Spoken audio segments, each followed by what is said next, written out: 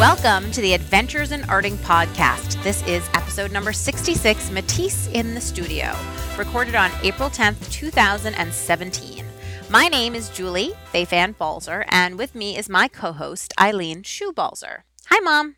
Hi, Julie. How are you? Good. Everybody's in a good mood because today was suddenly warm. I know. I was going to say the weather, because spring has sprung and it finally feels like happiness. Although we are going to the Red Sox game on Friday, and I looked at the weather and it's going to be 39 at night. Yes. So bundle up. Come So on. it's like, that's Hardy, terrible. Be a hardy New Oh, Englander. God. Baseball in 39-degree weather does not sound fun to me. To me, it's a lot better than sitting in the broiling sun and it's 90. Fair enough. I'll bring a blanket. It'll be okay. A blanket. 39 degrees for like 3 hours is very cold. If you're dressed correctly. What does correctly mean? In an Arctic parka? I mean, that's the thing, which is like it's fine for 10 minutes, but sitting for that long? I mean, I suppose the seats at Fenway are so small, you're right up against somebody anyway. We'll huddle Body heat. together. We'll huddle together. Huddle together for warmth. Anyway, so today, although it was a beautiful day, I was cooped up inside for most of the day in an art studio at the Museum of Fine Arts here in Boston, the MFA. And I don't mean cooped up, I guess. I mean, I was happily there, although it has these high windows all around, which you think is awesome until the sun starts beating in. And then you think, oh, this is like being an orchid in a greenhouse, except that I'm not an orchid and it's hot. Wait a minute. 2 seconds ago, you were complaining about being cold. Oh, I'll complain about anything. I'll complain if it's cold. I'll complain if it's hot. I'll complain if it's dry. I'll complain if it's wet. I enjoy the sport of complaining. I'm getting the theme. There you go. So, but I've been taking this art class. Today was a second session. It's called Acrylic Expressionism. I am very interested in Expressionism as an art movement. It is, so just like brief art history here for anybody who cares to go down this path with me.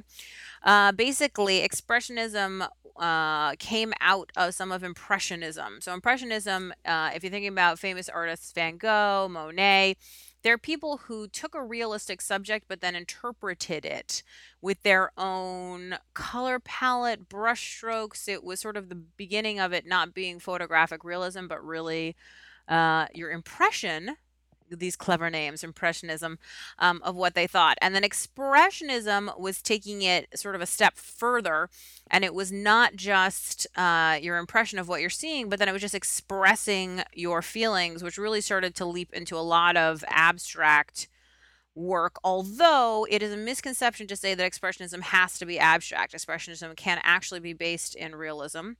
One of the things that I remember surprised me so much is looking at Wilhelm de Kooning's. I think I just like saying Wilhelm de Kooning.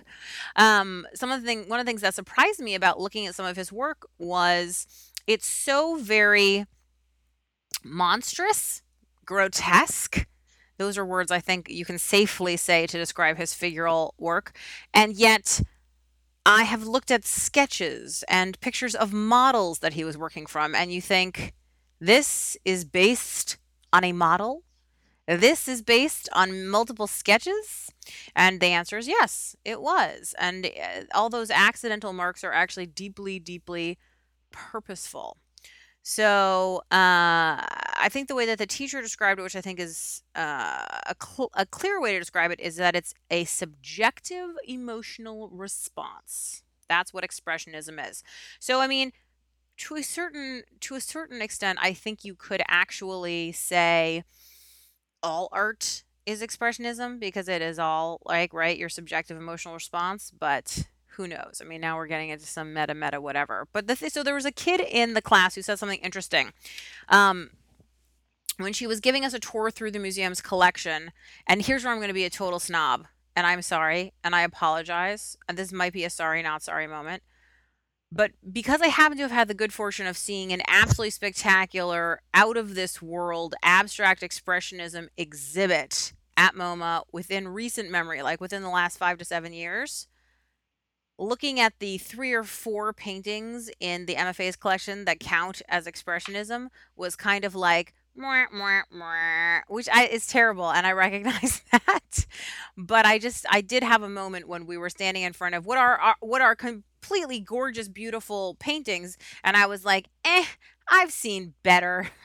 This is a theme with you. What a jerk! What a jerk! But anyway, the thing that the student said that I thought was interesting was he said, we were looking at this painting, and he said, "So you're giving over a lot of the painting to chance." Hmm. And I didn't agree with the teacher's response to it, where she was just like, "Yeah, yeah," and I was like, I don't feel like that's true. I feel like Wait, did you say this or just no, think I it? didn't say this. I'm You not the should have biggest said jerk it. in the world. No, Well, but it's a oh, discussion. let me be the person in the first class who's like, "Teacher, I think you're wrong." Yeah, I'm gonna be that asshole. Anyway, so I was thinking in my brain though the whole time I was like, it's one of those weird things when people say, "So you're leaving a lot to chance," because you're not.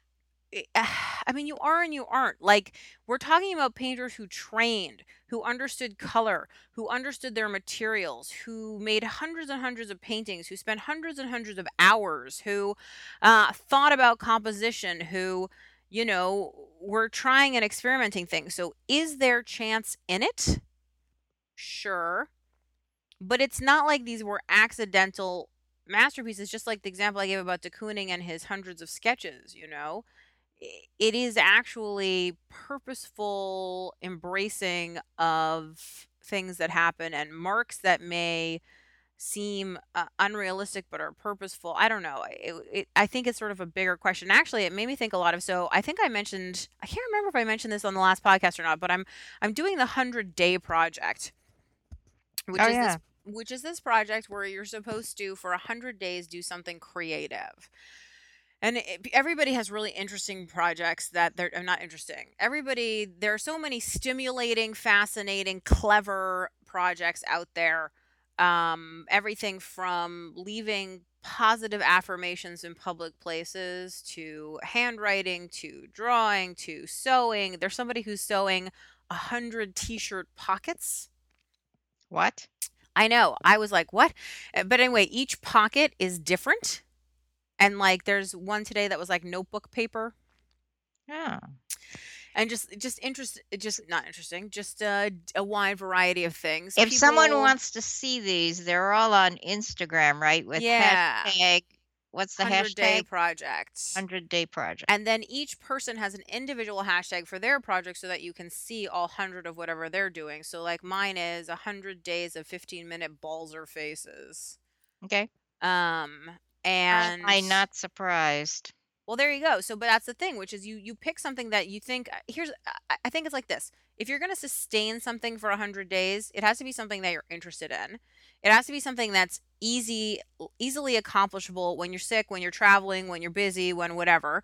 And it has to be something, that you are going to be excited to do and that you're going to be excited to post pictures of on Instagram. For instance, like I actually thought about doing 100 days in my Bujo because I love my bullet journal. It's like my best friend now, and I don't need anybody else.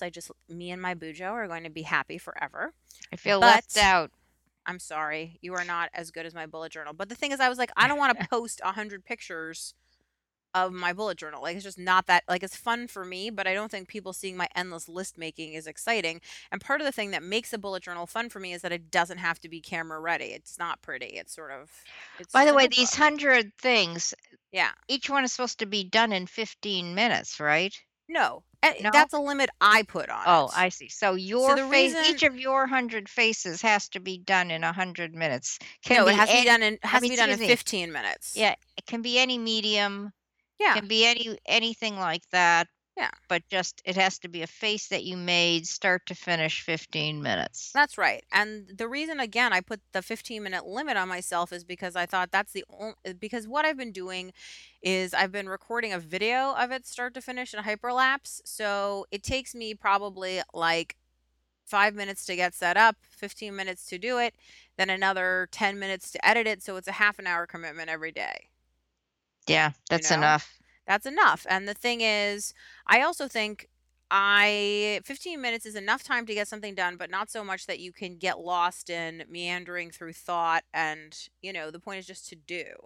So there are people I'm sure who are spending hours every day. I just can't. I just can't. 15 minutes is a good commitment. So that's what I'm doing. Oh, anyway, this wandering long conversation. Anyway, so the reason that I thought of this is because I did these 4 faces over 4 days that were mono printed. And they look very similar, partially because the last 3 were all done with the same paper masks that I used to create the prints. But they all look incredibly similar. But I was felt personally most in control of the process and understanding what the result was going to be at each layer and being able to dictate what was happening as opposed to the result being something of an accident on the 4th try. And yet, when you look back at the prints, I don't think that you could tell which was the 4th and which was the 1st. But for me, it was important to go through that process of discovering what was happening, and to really know that I was in control of it. And so that's the thing when he said, "Oh, you're just leaving a lot up to chance." I was like, "Well, okay, maybe if it was a one-off, but when you see multiple iterations, a series, somebody attempting something over and over, it's not a one-off. That's an attempt to grab control of whatever the question is that you're grappling with, you know?"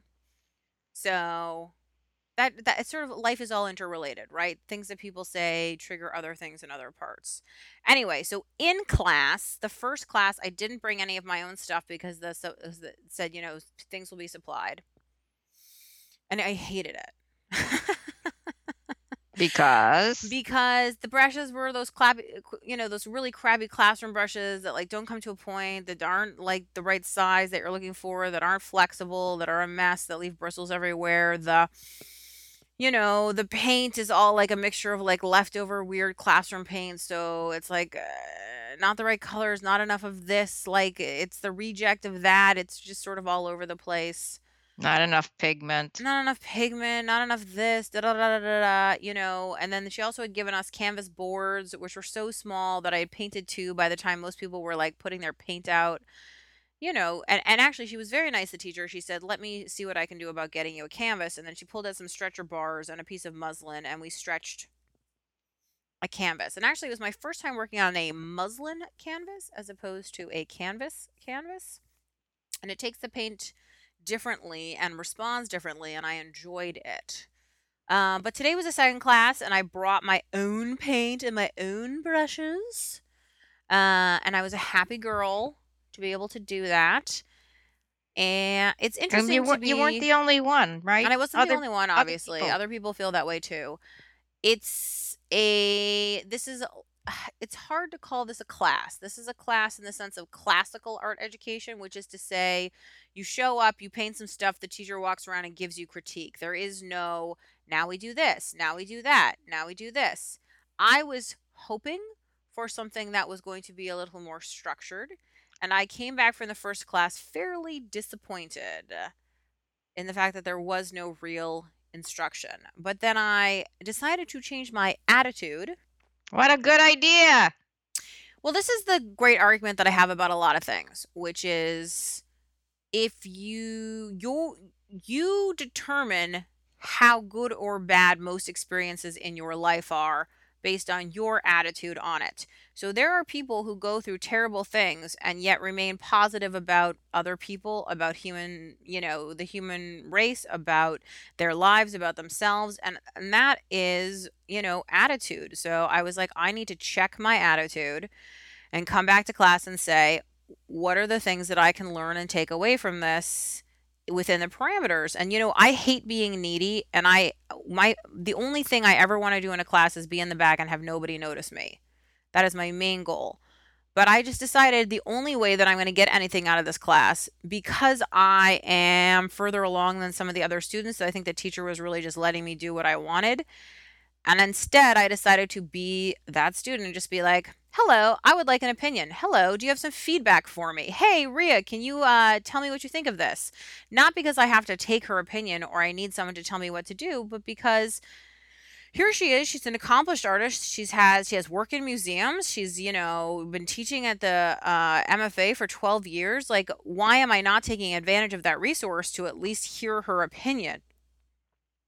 I like that point. By the way, weren't they supposed to take you into the galleries each week before So class? yeah, that was one of the reasons I wanted to take this class, is because the description says, like, based on like stuff you see in the galleries and blah blah blah blah blah. And I was like, oh, awesome, that's so exciting. So she did take us into the galleries the first day, but that was it. That was it. So Hmm. today I was like, you know what? This is a 5-hour class. It goes from 10:15 in the morning until 3:15 in the afternoon. And you can take lunch whenever. And I was like, you know what? I'm going into the Matisse in the studio exhibit. I had already seen it once, but I was like, this is my time. I don't care that it's during class. I have plenty of time to paint at home. I don't need to paint here. I'm going to, during lunch, go and see that exhibit again. And I did.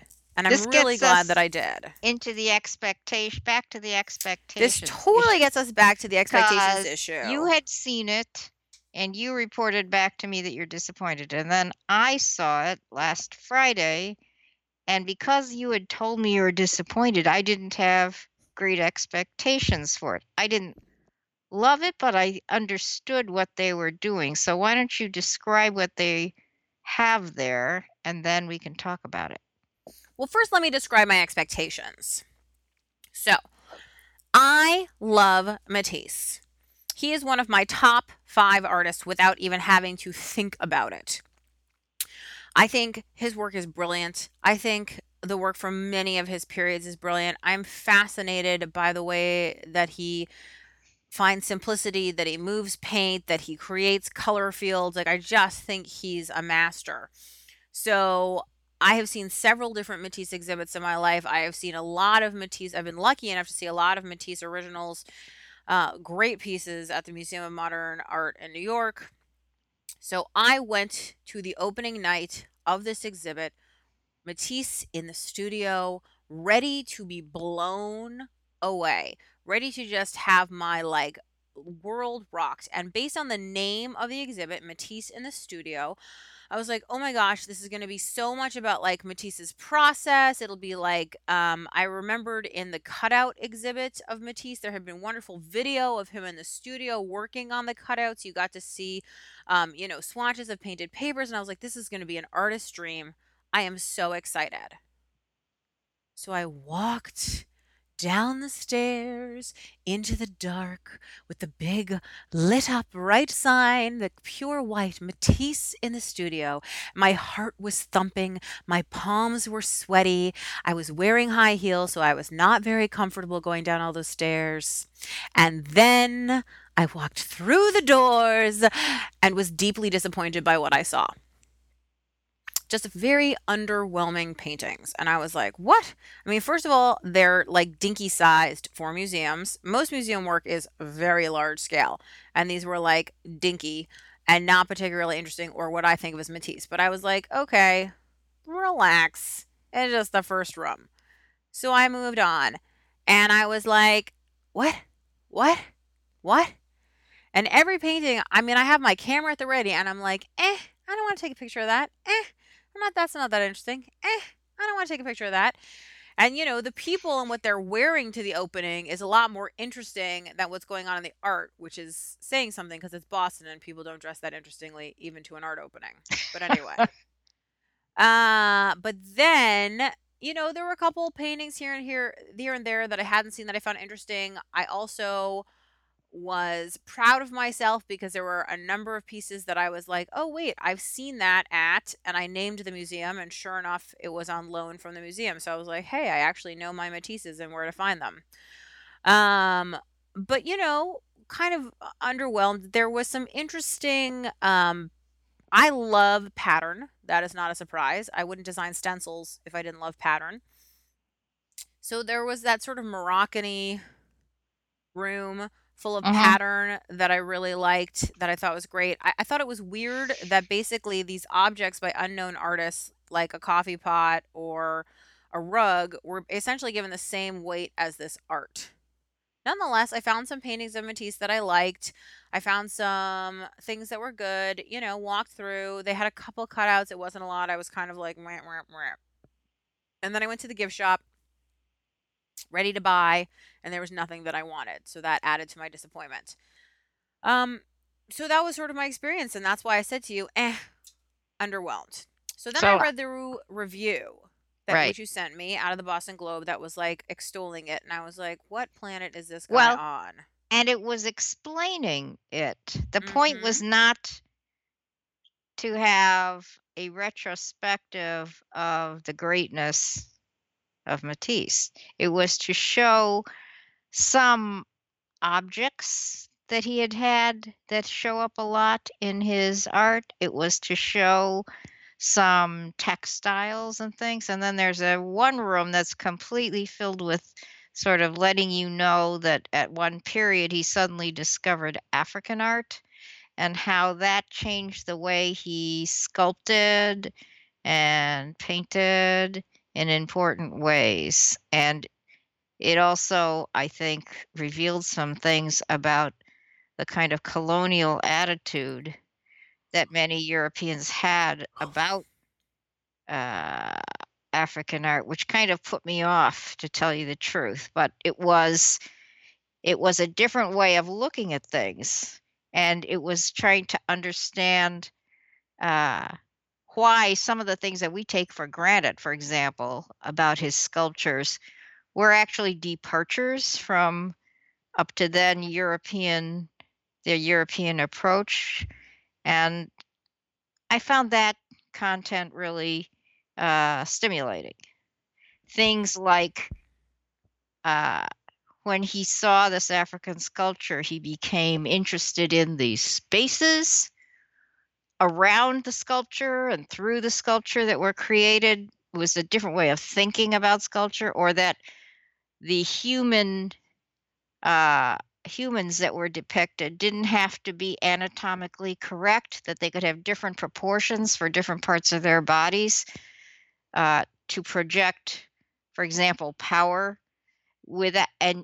The goal of these African sculptures wasn't to be realistic. It was to convey power, magic, uh, manhood, whatever. And so they had a different purpose in a certain way. And when I started reading, I looked at some of the journals that they showed that he had taken drawings from in order to kind of work through these ideas, which, by the way, a lot of them had originally been, Ethnographic porn. yeah, ethnographic porn for the day, because people felt free to show naked African bodies in a way that they would never have shown naked European bodies. I think there are probably some people around who remember using National Geographic magazine in that same way. But so I did find that interesting. He and Picasso apparently shared this interest in African art. And then there were some things.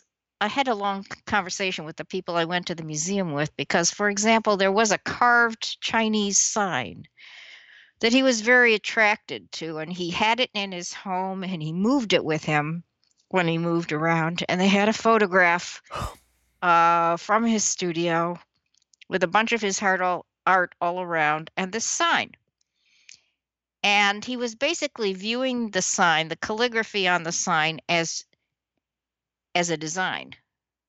To me, it was very jarring because even though I couldn't read the whole thing, I could read parts of it, and it reminded me of, there was a period of time when they used to have movies and they would produce, or not just movies, but items to create the feeling of wanting to have like Chinese characters, but they would never bother to have real Chinese characters. They would have scratches that in their minds looked like Chinese characters. Yeah, it like This, totally reminds me of all those people who are walking around with a tattoo that says like monkey butt because they don't know Chinese when they got the tattoo. or there are places in the world where you go and they sell T-shirts or sweatshirts that have something in English that's supposed to be like a college, but it's a non-existent college, or it's English, but it's not really quite right. Yes. And it was jarring to me to see this, and I realized that there's a certain degree in which we now look at things from another culture, art from another culture in a completely different way. Uh, we now don't just view it with this kind of distance. We try to be a little more educated about it or informed about it, and Well, so so this that bothered is me. well, But so the but it gave me insight into him, into his art. I think one of the problems, I'm gonna let you talk, but just one of the problems is when you first walk in, the very first chamber, there's a glass vase, if you remember that, kind Mhm. of blue-green vase, and then they have 2 paintings that have the vase in it, and they're attributing some mystical value to the fact that this is the actual vase. But in these paintings, the vases are not the main thing, and I wanted more about the paintings and less about the vase. And right away, it sort of sets you up to say, "Huh?" And then the other thing is there's one large photograph at the entrance of him in his studio, which I found fascinating because you could see the details of what's in his studio. But in most of the rest of the exhibit, they had photos, but they're extremely small. And you had to sort of bend down to see them, and the light wasn't very good. So if they're going to show me his studio and talk about that this is an exhibit of his artwork in the context of his studio, then I need to see the studio. S- Yeah, I mean, here's what I'd say. So second viewing today, a couple things, which is one, it was less crowded, which meant Mhm. that I could actually read all the placards I'm and sure it makes a really difference. it does. Yeah. It makes a difference to get the story. So having like read the article which talked about the intent and I was like, wow, I didn't get any of that. So this time I went back and I was like, let me read all the placards. And I understood the thesis of this idea that which is Matisse saw object as actor, and that the way that various normal objects interacted within his world told stories to him. And there was some anthropomorphizing that the curators did in terms of saying, look how this, teapot chocolate Mm. pot is like moving towards you, its legs stretch, and you were like, Okay." But I sort of appreciated that and started to look with a lens of, okay, so then Matisse is also creating sculpture and yet bringing that sculpture into his paintings as an object as important as the vase or the chocolate pot, you know? And then there was all that weird stuff about like here's the back of an Algerian, here's a naked Algerian Jewess, Mhm. and you're just like, what? And this is what he's based his sculpture on, is this butt that we're looking at. Um, so it, I found it interesting to think about where he was getting his inspiration and to think about how there was one particular sketch where they were talking about how African figures made him feel that that sort of French figure of things being sort of realistic and idealized was not what he was interested in, but a sort of harsher, more plain filled, plane, Mhm. um, figure. But then again, like you said, there were several things talking about how he viewed primitivism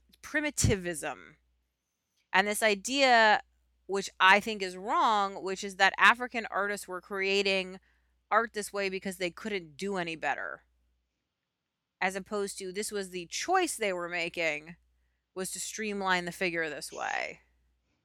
And I think they were using these figures or these masks in a different way. They had a use in daily life, they had a use in their spiritual life. Yeah, But and I think they have, and I think so anyway, if you look at African culture and European culture, and these are huge generalizations, but views of bodies are enormously different in those cultures. Views of women's bodies in particular, what's good, what's bad, what's, idealized, what's not, views of death are vastly different, views of family are vastly different. So it's no surprise that they would have different views, or obviously, of creating these things. So anyway, the long story short here is this time through, the second time through, I was like, okay, now I'm on board with the thesis. The thesis is objects. But then I feel like it gets muddled because suddenly you're looking at a room full of portraits because Matisse did a lot of portraits and portraits are interesting, which is literally what the explanation on the sign says. I swear to you. Well, another thing is we're more exposed now to ethnographic materials. So, for example, there's one room where it showed he loved these textiles, North African textiles, which are gorgeous, Yeah. which are exotic, which are filled with pattern. But we're used to seeing it now. You go to Anthropologie and you can see a lot of this stuff. And so we're jaded in a way that maybe he wasn't. But what I did find myself thinking was in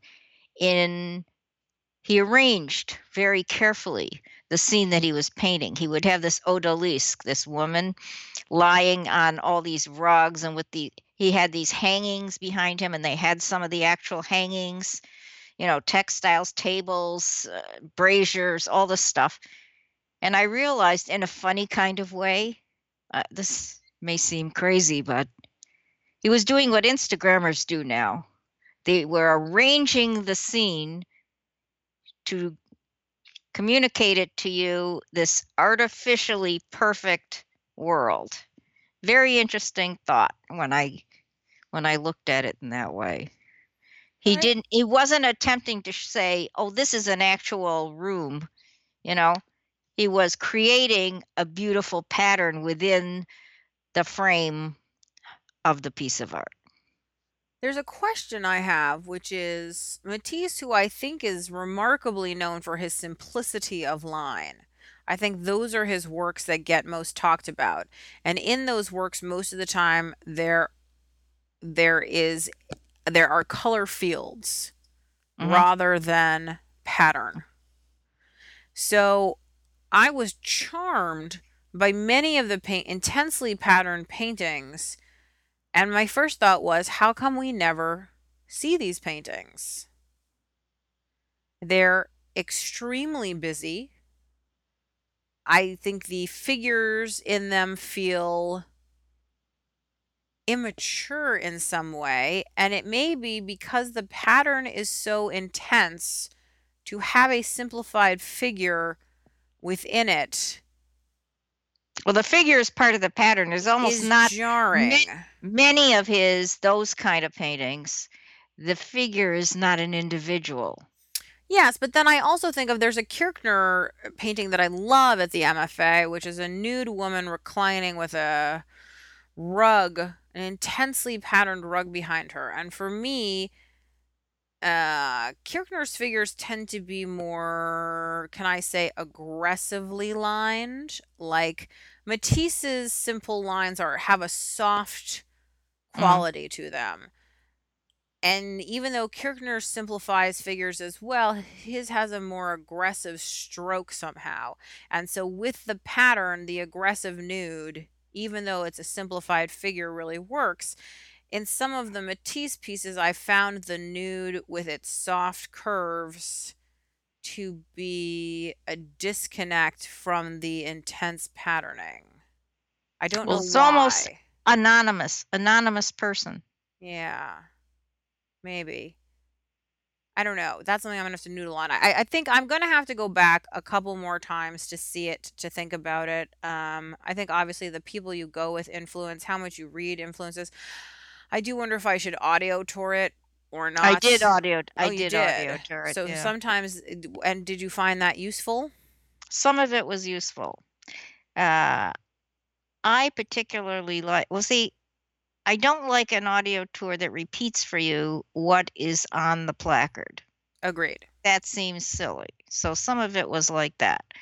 But I like when they tell you facts that you don't know, or they play music of the time or of the mood or something like that.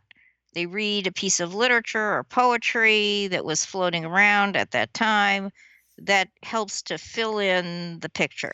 You know what I wish they would have had more of? They had a few around, which is a few of the large title cards for each of the rooms had a quote from Matisse. Yeah, I like that. Something relevant that he said.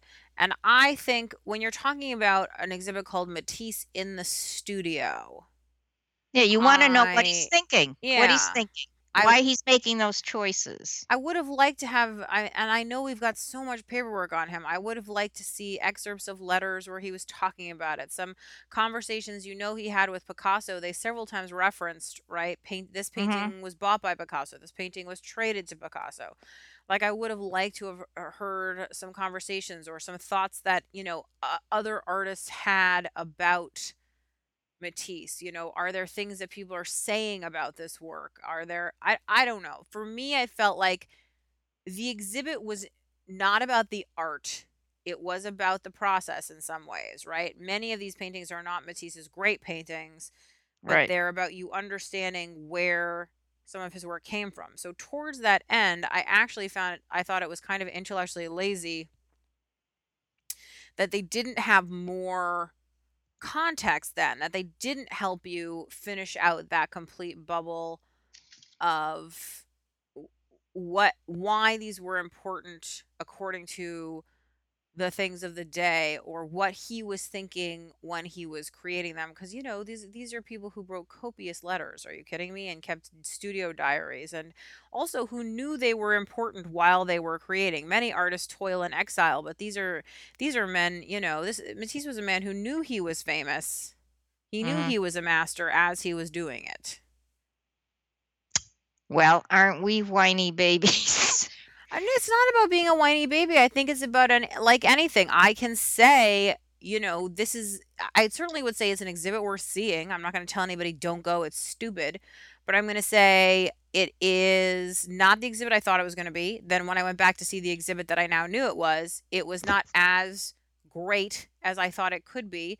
Is it still compelling? Yes. Is it still thought provoking? Yes. I mean, to the point where after you went to the exhibit, you were like, hurry up and go again so we can talk about it because I can't, because I Hmm. want to talk about it with you. And I think there was a quote I put recently on my blog from an artist, Couture, I think that was his name. Uh, and he said, the point of his art, this is so badly paraphrased, but the point of his art is not about liking or hating, it's about getting someone to stop and look. Right. So we stopped and we So we looked. stopped and we looked, and the curator of the exhibit made us think for a moment about this question of. I think it's an interesting question. I have always hated still lives. I've always thought they were boring. But the issue of objects as actors is a intriguing thought. Now we're talking about Beauty and the Beast. Well, I mean that is the thing. When they anthropomorphized the chocolate pot, I was like, I mean, when does it sing? Gaston. Yeah. Yes. So, yeah, I think everything is subjective, obviously, but I enjoyed it. I wish But there you won't, had. yeah. You won't remember it as one of the greatest exhibits you've ever seen, I whereas won't. the huge Matisse retrospective that you saw like 5 times at Oh my MoMA gosh, one of the greatest exhibits I've ever seen in my lives in your life. memory, and maybe that's part of the problem. Yeah, I think that is part of the problem. I mean, I will say that one of the things is, so I went, as I said, today during class at lunch to see this exhibit again. And I'm currently working on a painting which is both finished and unfinished. So my goal has been to I believe that work can look unfinished but be resolved. That finished and resolved are two different things. Okay. So I am working on a painting that has an unfinished portion, but I'm trying to make the painting as a whole feel resolved. And by going to the exhibit at lunch, I mean, Matisse is kind of the master of it looks unfinished, but it's resolved. Like, you don't walk up to his paintings and think, this isn't finished. You think, oh, what an interesting sketchy quality this has, or what a lively line, or what a, because they're resolved. Mm. And so I did spend some time, especially because these are less famous works. So in some ways, there's something about them that doesn't necessarily work for everyone. So they were good fodder for some noodling on that subject. But I think one of the things I love about art museums and about repeatedly going to art museums and seeing the same stuff over and over is that I think you take what you need from the exhibit in that moment. So today, what I needed was some inspiration on the question of unfinished but resolved. And if I went another day, perhaps I would have questions on pattern and I would come out singing about, did you see all the times he used, diamonds plus circles, or, anemone shapes, or whatever it is. So I don't know. I think I see art museums as a place, as an artist, that is like, it's like a buffet. And some Mhm. days you eat the chicken, and some days you eat the, pork, and some days you go vegetarian. By the way, this is totally unrelated, but it makes me, I don't know why this made me think of it. But I went to the ice cream store today because, of course, it was a nice day. So went to get ice cream at Have the to ice have cream ice cream, parlor. yeah. And there was a line of cones. So it's like sugar cone, pretzel cone, cookie cone, and then the special vegan pine cone. I thought that was pretty funny, and I wonder how many people actually asked for a pine cone. How does the ice cream stay in the pine cone? I was wondering that myself. Anyway, I'm pretty sure it's a joke, but I thought it was pretty good, pretty funny. I don't know. Anything else you want to say on Matisse in the studio? No, I think we've pretty much Beat that revealed dead our horse. yeah, Reveal revealed our true feelings. prejudices There there. you go. Did you talk about did we talk about the quilting class that you took? I think we said that you were going to it, but I'm not Yeah, I sure don't we think we actually talked about talked it. So about I it. took this quilting class with Frances Holiday Alford, and she is a fascinating quilt maker. She makes these densely encrusted. There is no other way to describe them, whether it's encrusted with stitch or beads or bottles or doll heads, or, I mean, just encrusted. And most of her work is totemic, which is to say, based on personal icons. Mhm. And so there was a whole lot of stuff that yeah, I'm not really a kumbaya kind of person. And there's a whole bunch of stuff that I was kind of rolling my eyes at a little bit. But like everything, it's all about attitude. So I was like, I'm going to embrace this and do it all the way. And you never know whether you like something until you do it. And the good news is, it turns out I liked it. Can you Uh, talk about how I think it was unusual. They started the class with tarot Yeah, cards and I'm about to say. So they did tarot, numerology, feng shui, zodiac, and yantra. Which are all these different interesting ways of talking about discovering who you are, or ways that you should live your life. And so they're also a curious combination of intellectual ideas and visual representations. And you, as the artist, can choose what you're interested in. Are you interested in the theory of the Hermit tarot card, or are you interested in the image of the Hermit? Are you free associating with the word the Hermit, or are you doing some serious research into what that card stands for in true tarot, worlds? Are you using the traditional tarot deck? Are you using the cats tarot deck? cats? Yeah, they have a cats. They have a tarot deck for everything. There's unicorns, there's cats, there's Star Wars, there's whatever. So whatever floats your boat. Um, and the thing is, I think when we look for patterns, we find them. Yeah, I think where our brain is designed to fill in the blanks. So it was interesting to do like all these different things and then start to string together, oh, this plus this plus this. And the thing that I loved about class, which I said to Francis at the end of class, is I said, I feel like what I've gotten is not, it's not the gift of like, hey, sew this to this, and here's a technique for, stitching these fabrics together, which I think is a lot of sometimes what teaching is. The gift I got from this 2-day class was here is a roadmap for creating personal work. Hmm. And that is exciting, you know? Now I feel like I have a library of personal icons. We all do. That is a bank that never runs out because I am ever evolving, because the card that I pull from the tarot deck on this day has a different meaning even if I pulled that same card 2 years from now or 2 days from now, because even though I'm always going to be born in the year of the dragon, you know, what a dragon means to me, or the first thing that comes up when I Google dragon or whatever that is, evolves as I evolve. So I love this notion of personal icons because you, in one sense, you never change, which is to say, you are always you. But in the other sense, the little things around you always change. So I made this quilt. It's almost done, called The Passionate Hermit, Hmm. which is a combination of, I pulled the Hermit tarot card. Clearly. Yes, the yantra that I chose randomly based on just I like the look of it is the Passion yantra. What is a A yantra? yantra is a visual mantra, and each of the symbols within each of the yantras represents things. It's basically like a visual map to help you understand. Hmm.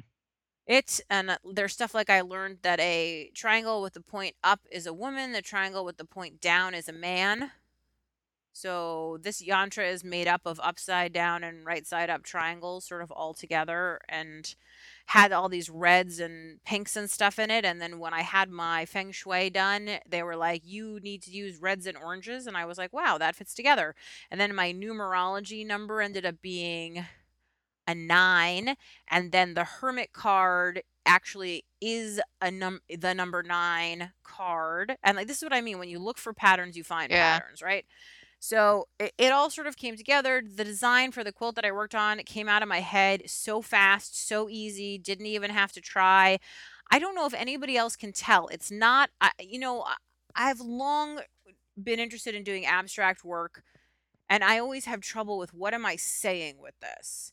But this for me was I have no idea if anybody looking at that quilt has any idea what any of it means, but I can tell you what every inch, every color choice, every shape is intended to be. And yet I think it just looks like an abstract piece to anybody else. And That's that's wonderful, exciting. though. Yeah, super That is exciting. So I wonderful. came home Yeah. totally jazzed from these 2 days, just feeling like I've been given a wonderful gift. Um which I hope to use for a long time.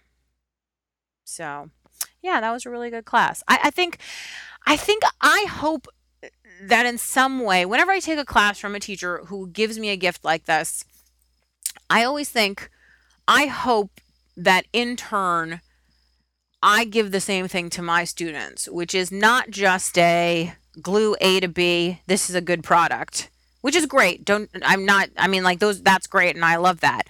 But I hope I give a gift. And the more I teach, the more I know I try hard to give these kind of bigger picture gifts. Let's talk about the philosophy behind this. Let's say, when you're home and in your studio and not in this class, where are you going to go with this? And that's when you really are thinking about some of the big ideas. I think that's the kind of teacher that I really want to be. And I think that's part of the reason that like the class that I'm teaching right now online is it is about carving stamps, but it's not about carving stamps. It's about design. It's about a bigger picture idea. It's about empowering you to be able to not just like take somebody else's design and carve it. Carving is a really easy skill. but it's to be able to create your own magical designs and to have confidence in your ability to do that, you know? I think I think that's part of what actually, now that I think about it, was frustrating me about this class I'm taking at the MFA, is that I was like, what's the gift that this teacher's giving me? Where's the big picture idea? Well, it's only been 2 Yes, it's classes only out been of 2 what, 8 or classes, 10? something like So that. So, patience, grasshopper, patience. exactly. I did notice in the photo you sent me that you had your bujo with you. Do you now always travel with your bujo, I your bullet journal? do. I haven't, and one of the things is I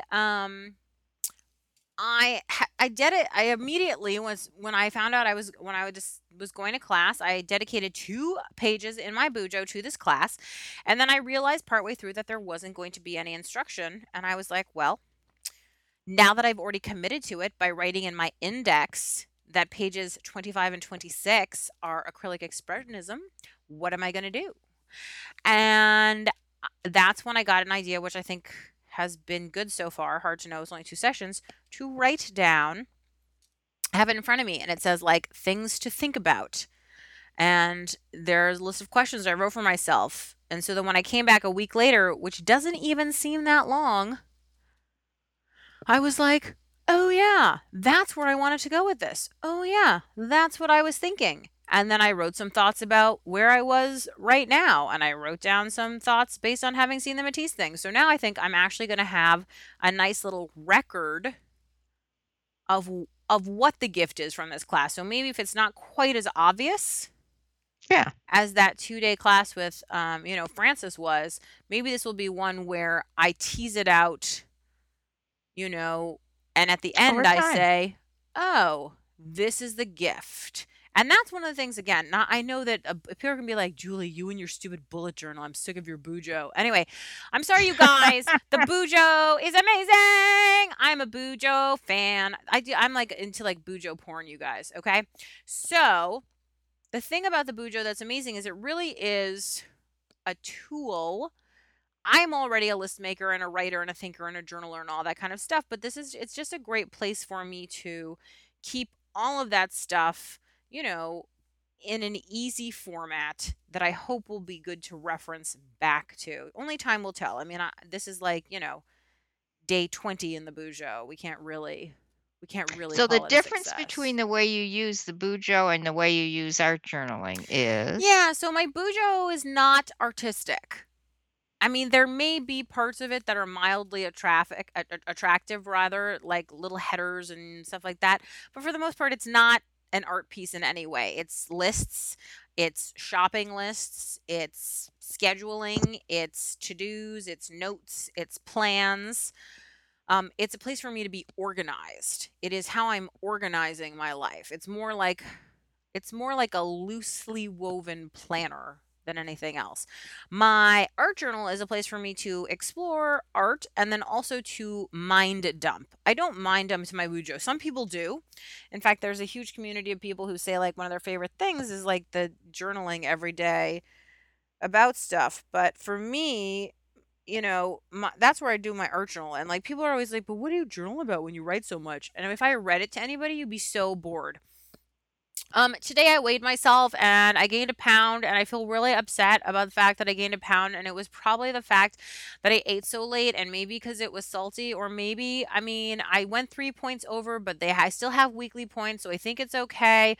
And then I stubbed my toe, and I just feel like the world is mean to me. But actually, I'm super excited because I got this package in the mail, and it's this cute little ruler that I ordered from Amazon, and it's 6 inches, and it's metal, and I think it's gonna be perfect.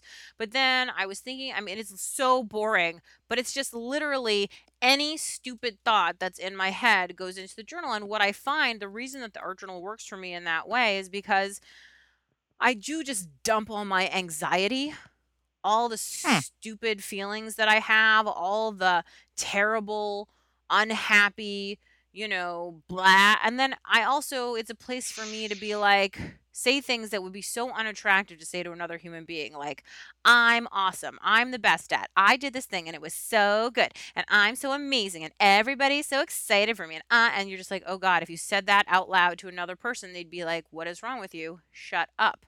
But I can say it in my journal and nobody has to know. And I just flip the page, and keep moving. Someday I'll find the page where it says, "I hate my mother, Hmm. I hate my mother, I hate my mother," That's so cute that you only 400 that's so times. cute that you only think it's one page every Ah. day, and then it's tear stained.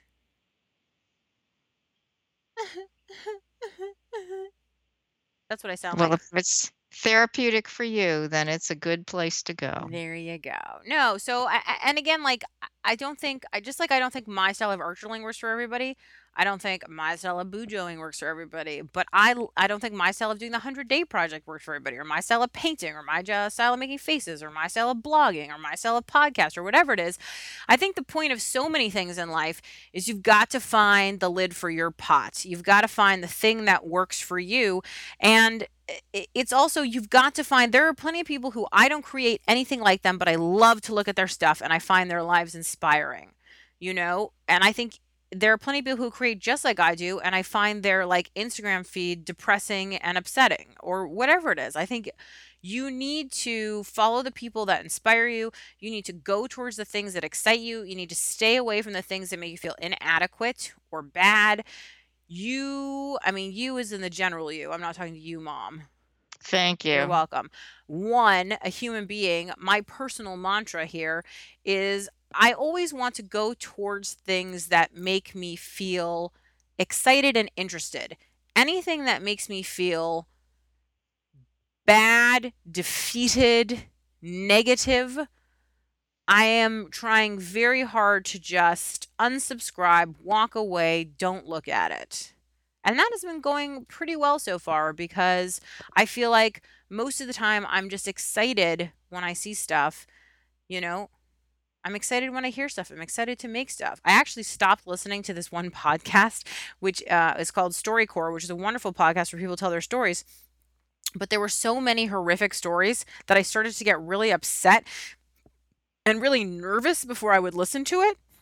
Ugh, And I was yeah. like, and then afterwards I would feel terrible and I had like bad dreams about one of the stories because the thing is, they're all these really true stories, but the most compelling ones are some of the most tragic and terrible. And there was one that just, I still can't get out of my head. It made me lose my mind and I finally had to unsubscribe. And now I'm going to tell you all about it so that you have to lose your mind, which is basically the gist of it. The most terrible part is this woman was talking about her grandmother, I believe, who grew up, had been born into slavery and then became free. And at some point, the woman she worked with, had thrown away some nail polish, which she had found, and she had painted her nails. And when she went into the general store, the white, I can't remember if it was a man or a woman, it might have been a man, behind the counter was like, "Where did you get that nail polish?" And she was like, "I found it in the trash." And he was like, "Ain't no anyway, N word, who's allowed to use nail polish," and he ripped out her nails with pliers. No, Yeah, I don't wanna know yeah, this. Oh yeah. my god. Every single one, all 10 fingers. Do you My know god. how inhuman you have to be to do that? Can you imagine the pain? And can you imagine what kind of mindset you have to be in to allow somebody to do that to you? Can you imagine how much you have to work to get somebody's nails out of their body? I mean, just the whole thing. And hearing Okay, this now woman you've talk about it, I destroyed know I've me. destroyed We should not. everybody. So I couldn't listen to this podcast anymore because it made me upset. And now people are going to say that about our podcast. Don't unsubscribe. I'm sorry.